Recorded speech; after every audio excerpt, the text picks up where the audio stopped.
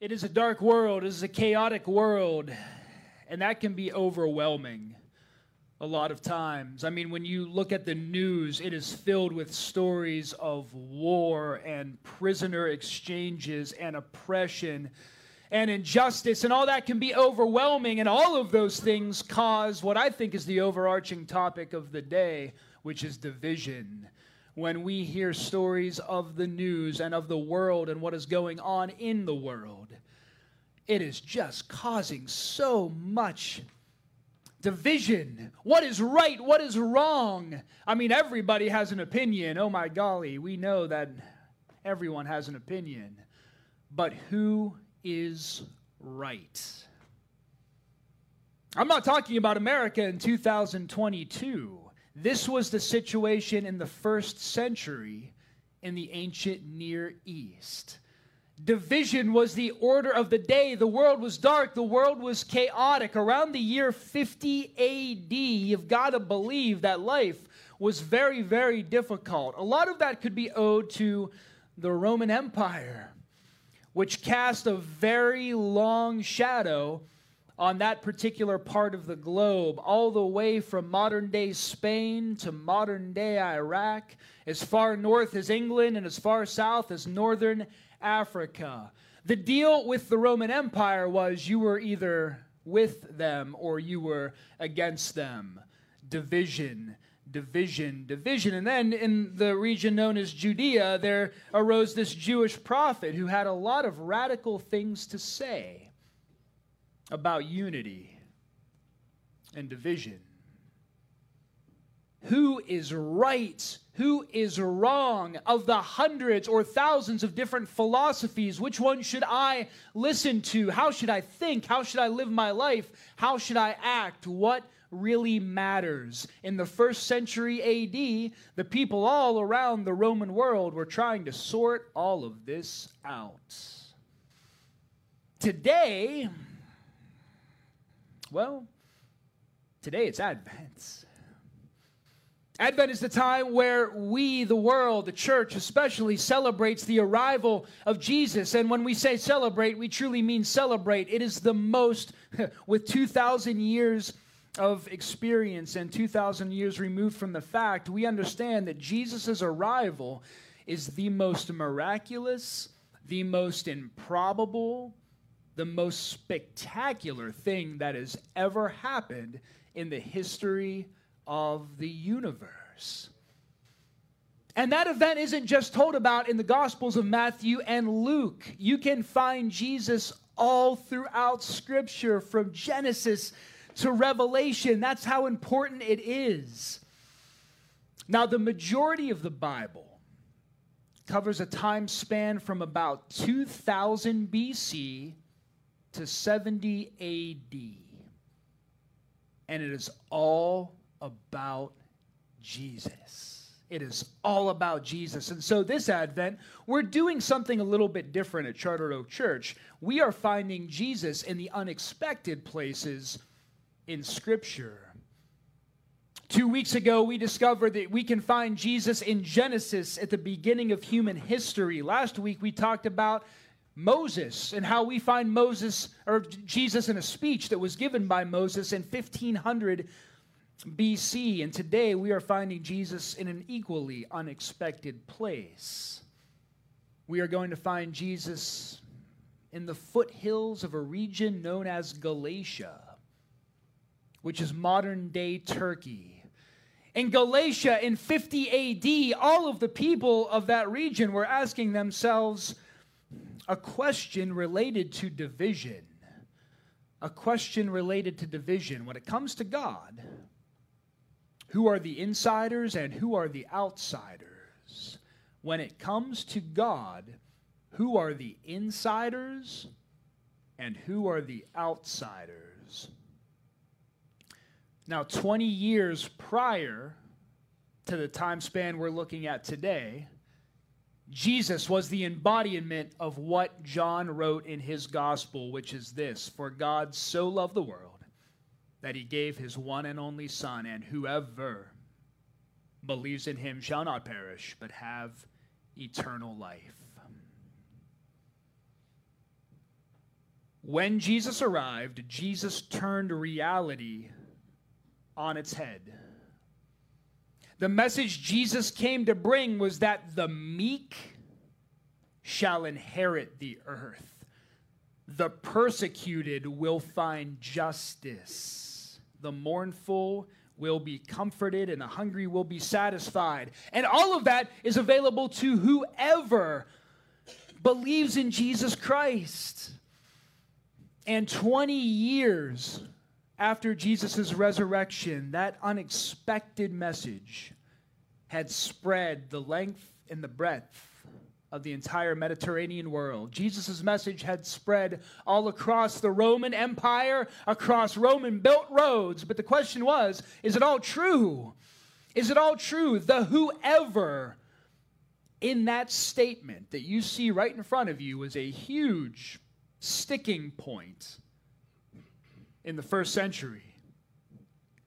In fact, the whoever in this statement is a huge sticking point for us today. When it comes to God, really, who is an insider and who is an outsider?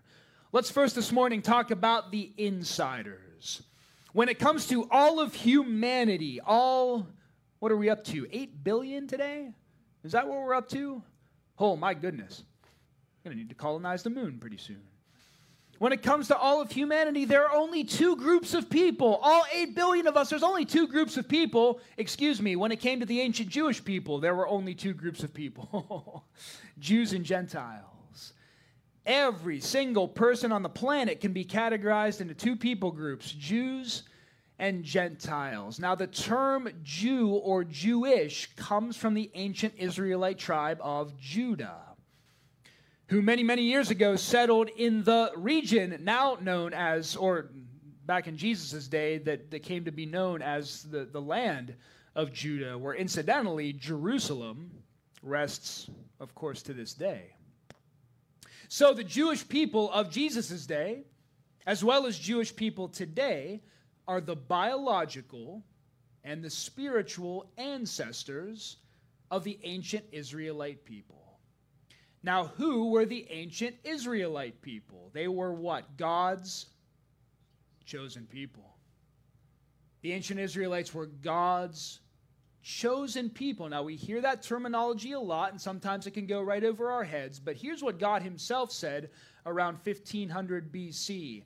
For you are a people holy to the Lord your God. The Lord your God has chosen you out of all the peoples on the face of the earth to be his people, his treasured possession. That is a very, very big deal. God was on the side of the Israelite people. As long as the Israelite people obeyed God, as long as they did that, God prospered the Israelite people in miraculous ways. In fact, during the time of David and into the time of the reign of his son Solomon, Israel was a world superpower. Delegations would come to Israel, to King David, to King Solomon, to get advice, to get resources. Israel had an unbeatable army at that time as long as they were in God's will. It all came from God. It was all a gift from God when the people obeyed. When the people didn't obey, different story.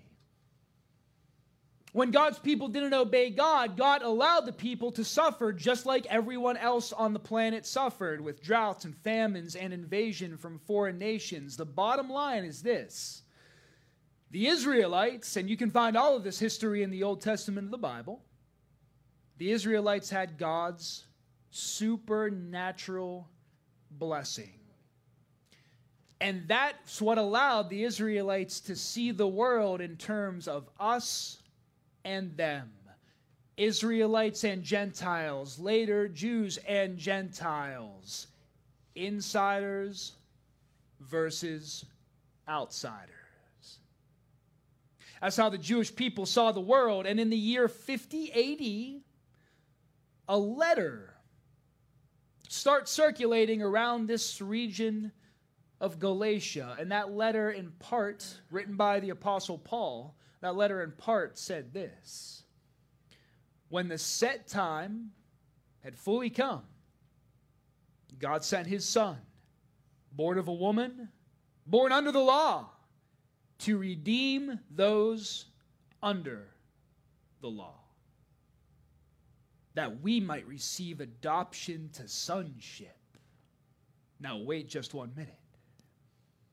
If you are a Jewish person living in that region of Galatia, if you would have received a copy of this letter written by the Apostle Paul, this would be an unexpected message. This probably would not have been a well-received message. Now, let's set aside that language about the whole adoption to sonship thing, because that sounds really good, but let's really address the elephant in the room, again, if you're a Jewish person. Why do I need redeemed? Why do I, as a Jewish person, need redeemed? I'm following the law. The law is what redeems me. I don't need anybody. I don't need this son or this Jesus to redeem me because I follow the law. What is the law? Do you know what God's law is? Last week we looked at Moses. We discussed how Moses was the one who led his people, God's people, out of slavery from Egypt into the promised land. Moses also helped the Israelite people understand that they were different. They were different than the rest of the world. They were different than every other tribe, every other nation on this planet. How were the Israelites different? What made them different? Yes, God's blessing did. Yes, you may have heard about circumcision. That distinguished the Jewish people, certainly. But what really made the Jewish people different in the eyes of the rest of the world was the law. The law is what differentiated the Jewish people from the rest of the world. In fact, the rest of the world knew the Jewish people as people of the law. Following all 613 commands of God's law is what set the Israelites apart. And so, a Jewish person living in the region of Galatia in the year 50 A.D. would not have expected to receive a letter like the letter you see in front of you. If I follow the law, why do I need Jesus to redeem me? The shorthand of that question is, why do I need Jesus?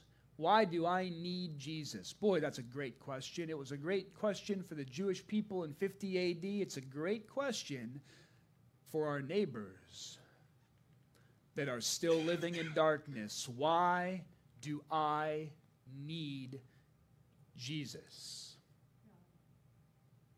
The Apostle Paul dedicated his life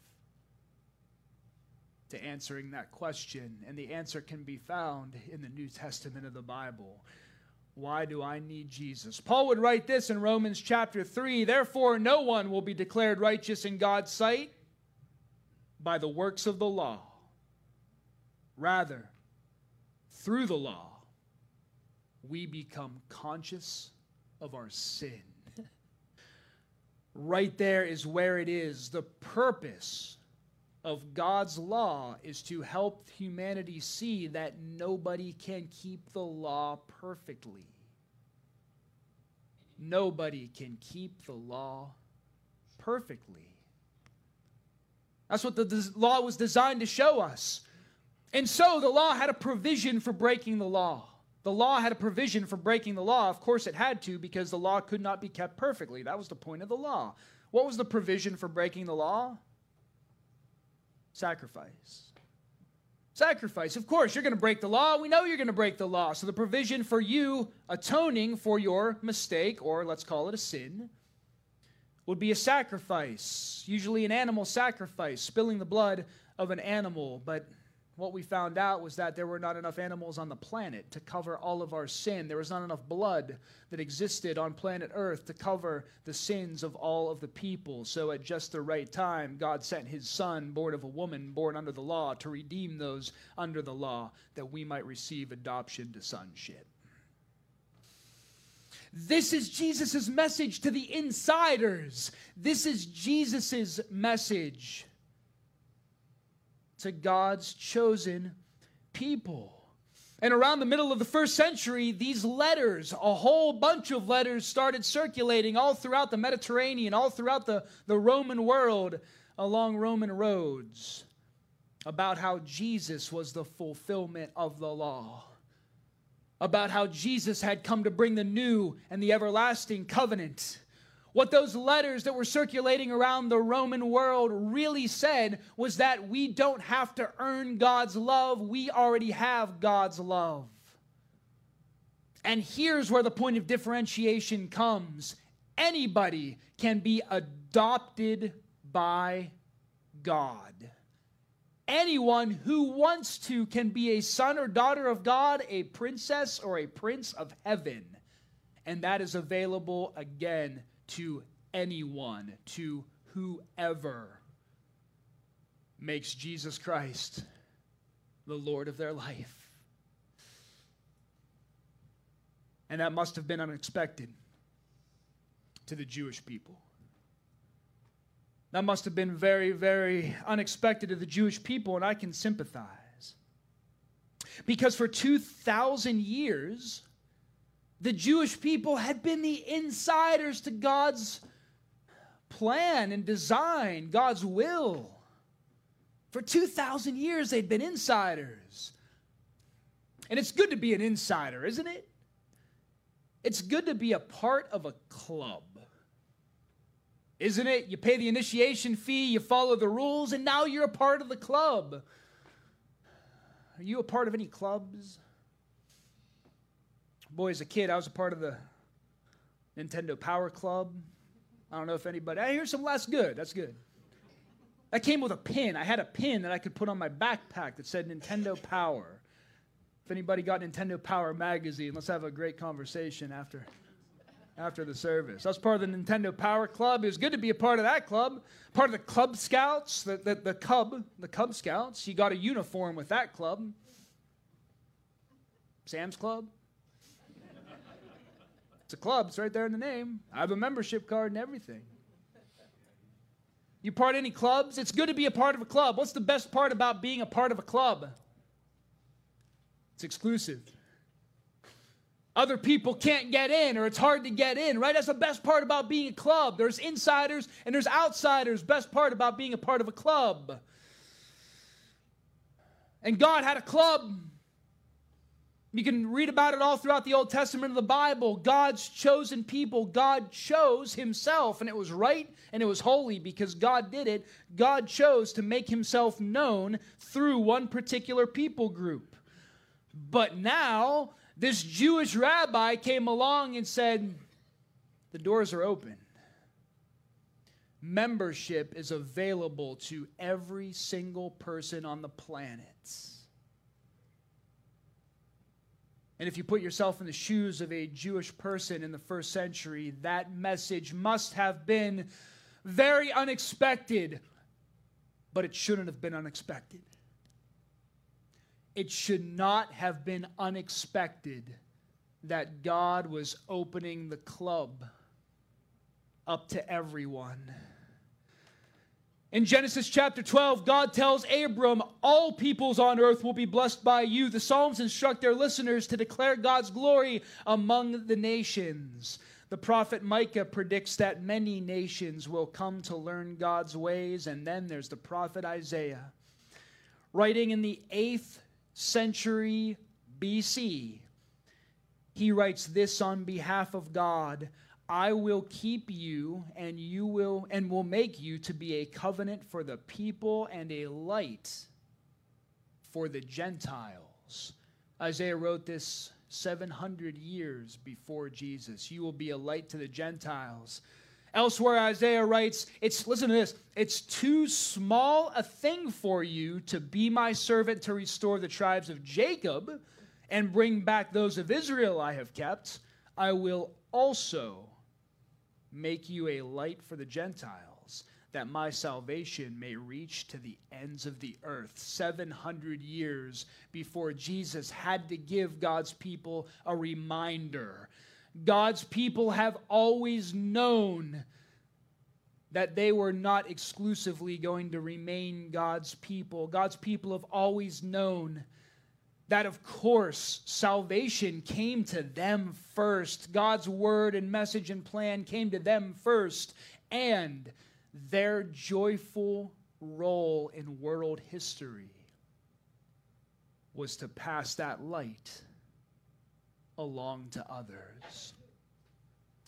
Anyone who calls themselves God's chosen people, their joyful role in the world is to pass that light along to others. And then Jesus came and he proved it all true to the churches in the foothills of Galatia in 50 AD. Paul writes this reminder: when the set time had come, God sent his Son, born of a woman, born under the law, to redeem those under the law, that we might receive adoption to sonship. And that is the message for Jew and Gentile alike. We have the opportunity to be adopted by the God of the universe. Those churches in Galatia, they would have been made up of both Jews and Gentiles, insiders and outsiders. But holding this letter in their hands in a chaotic world, in a world dominated by the violent Roman Empire, in a world that was very, very dark, these people would have been reminded that there is no longer any such thing as insiders and outsiders. Because Jesus Christ came to open the gates of heaven to every single person who would accept his salvation. To Jews who have made an idol out of following the law, Jesus offered forgiveness. To Gentiles who never knew God, they are welcome. The poor have become heirs of heaven. The oppressed have freedom in Christ, and the unloved are divine royalty. In the year 50 AD, Jesus truly showed up in an unexpected place, in the fringes of society. In the fringes of society. Jesus showed up in the hearts of Gentiles who have up to this point been practicing witchcraft. Jesus showed up in the hearts of Jewish men and women who up to that point had kept God to themselves. And so what of us today? What of us today? The purpose of the Israelite people, the reason that God formed them into a race, into a nation coming out of Egypt, was for one sole purpose: to tell the nations about him. The sole purpose was to tell the nations about God. And so what of us today? What is our purpose? What is our reason for existing, church? Well, the last thing that Jesus Christ told his church before he left this planet was this: go make disciples of all nations. Go make disciples of all nations. You will be my witnesses in Jerusalem, in Judea, and Samaria, and to the ends of the earth. Church, I want to be so emphatic about this. You and I have inherited the commission that belonged to the Israelites. I'm going to say that one more time. I can't repeat it often enough. You and I have received the commission that belonged to the Israelites, to take the light of Jesus to unexpected places. And there is no better time to take the light of Jesus to unexpected places than the Advent season, because there are so many people in Greensburg that don't expect Jesus to show up this Advent season. The single mother who is at the end of her rope does not expect Jesus to show up. The one who just lost his wife to cancer does not expect Jesus to show up in his life. The fourth grader who has to go home every night and cook dinner for her family because her parent is addicted does not expect Jesus to show up. The disillusioned, the disenfranchised, the least, the last, the lost, the ones who are hard to love, don't expect Jesus to show up in their life. Who is going to carry the light of life to our neighbors who are living in darkness? we will.